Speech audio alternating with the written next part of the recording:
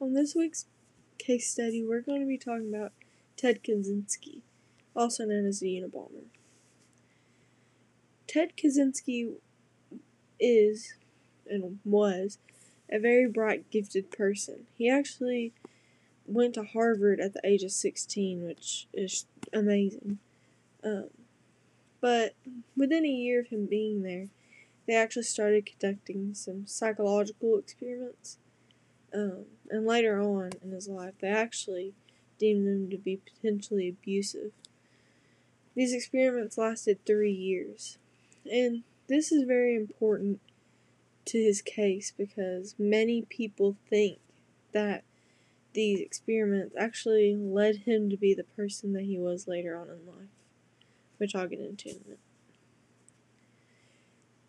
The Ted Kaczynski case really started in 1978.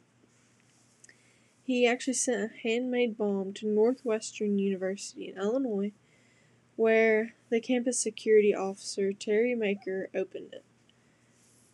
Maker did not receive a lot of...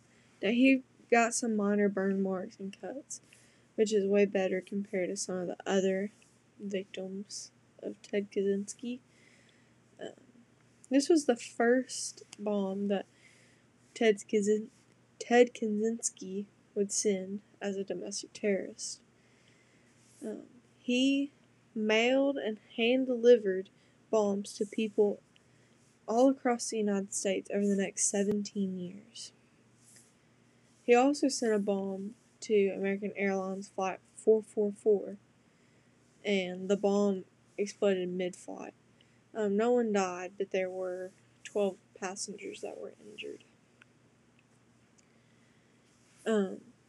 Ted Kaczynski actually got his name from sending bombs to universities and airlines. So, over the 17 years that he actually sent these bombs, he killed 3 people and injured around 24. And actually, some say that he injured more. The main reason why Kaczynski did this was because he was against modern technology. He actually moved to an abandoned cabin with no electricity or plumbing, and basically kind of had to fend for himself. He said that modern technology was ruining society, and so the FBI investigators could not catch him for 17 years. And, actually the main reason why they did was because of his manifesto, which was the big question document. He actually typed out a 35,000 word manifesto called Industrial Society and Its Future. And he sent a letter to the New York Times and the Washington Post saying that if they published his essay that he would not use any more bombs. This essay, or manifesto as many people call it, actually explained his motives and why society was bad. There were several people who they thought that wrote it and suspects, but David Kaczynski actually came forward and said that was a lot like his brother's writing. David Kaczynski provided documents and letters that his brother had written, and investigators compared it to the manifesto, and the main reason why David Kaczynski turned those letters in was because the style of writing that was in the manifesto looked a lot like the style of writing that his brother used. And so it's crazy to believe that if he wouldn't have noticed that Ted Kaczynski might still be out sending bombs today. And there were many key players, in my opinion. Ted Kaczynski, obviously, as a Unabomber. David Kaczynski was the main reason why investigators got a lead on him, because if they wouldn't have, then, like I said, he might still be out sending bombs to people. Hugh Scruton was actually the first person that Kaczynski killed, and Terry Maker he opened the first bomb that the Unabomber sent. This happened from 1978 to 1995, and the Unabomber sent bombs across the United States in California, New Jersey, Utah, Connecticut, Michigan, Washington, Tennessee, and Illinois. There wasn't a lot of forensic evidence. One eyewitness actually described seeing a man in a hooded sweatshirt, which led to a police sketch, but the main reason why anyone caught him was because of his manifesto.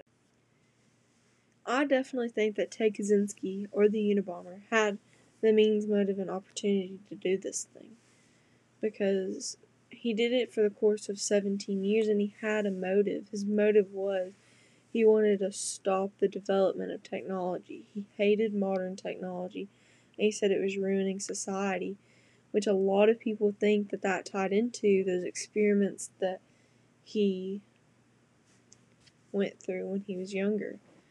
A lot of people say that he had a lot of mental disorders because of that. So, yeah, those experiments probably caused him a lot of mental damage, and, could be the reason why he actually ended up wanting to send bombs to people. If it wasn't for that, maybe he would have been a math professor like normal. The legal outcome was that Ted Kaczynski actually wanted to represent himself, but they deemed him not eligible to do that. And on January 22nd, 1998, Kaczynski accepted a sentence of life in prison without the possibility of parole in return for a plea of guilty to all federal charges. He also gave up any appeals in the case. He actually later tried to withdraw his guilty plea, saying that it had been involuntary, but the judge denied that request. Right now, Kaczynski is in a maximum security prison in Colorado, where he's serving his 8 life sentences that he was supposed to serve. He was charged with 10 counts of illegally transporting, mailing, and using bombs, and 3 counts of murder. He actually took this plea bargain because he didn't want to have the death penalty. In my opinion, I think this case is famous because Ted Kaczynski got away with sending these bombs for 17 years. They had no trace or no leads to anyone before this. Before his manifesto. His manifesto and them using the type of writing that it was in the letters and documents that his brother provided, and the way that he wrote his manifesto. That is the main reason that he was caught, and that is the main thing to this case. I feel this way because it's really concerning that he could still be out in the world sending bombs. And who knows, I know he didn't believe in technology, but he might have, perfected his bomb ingredients or techniques in making bombs, and that could have been more powerful and ended up killing a lot more people. I just think it's crazy to believe that a criminal sending bombs ran loose for 17 years. That is absolutely crazy to me. That's 17 years. I'm 17 years old now. So to believe that he ran loose for 17 years, my whole life, that's just absolutely mind-boggling to me. So I'm just glad that he's in prison now. Maybe he'll learn from his mistakes. So I hope you enjoyed this case study this week, and I hope you tune in for the next one.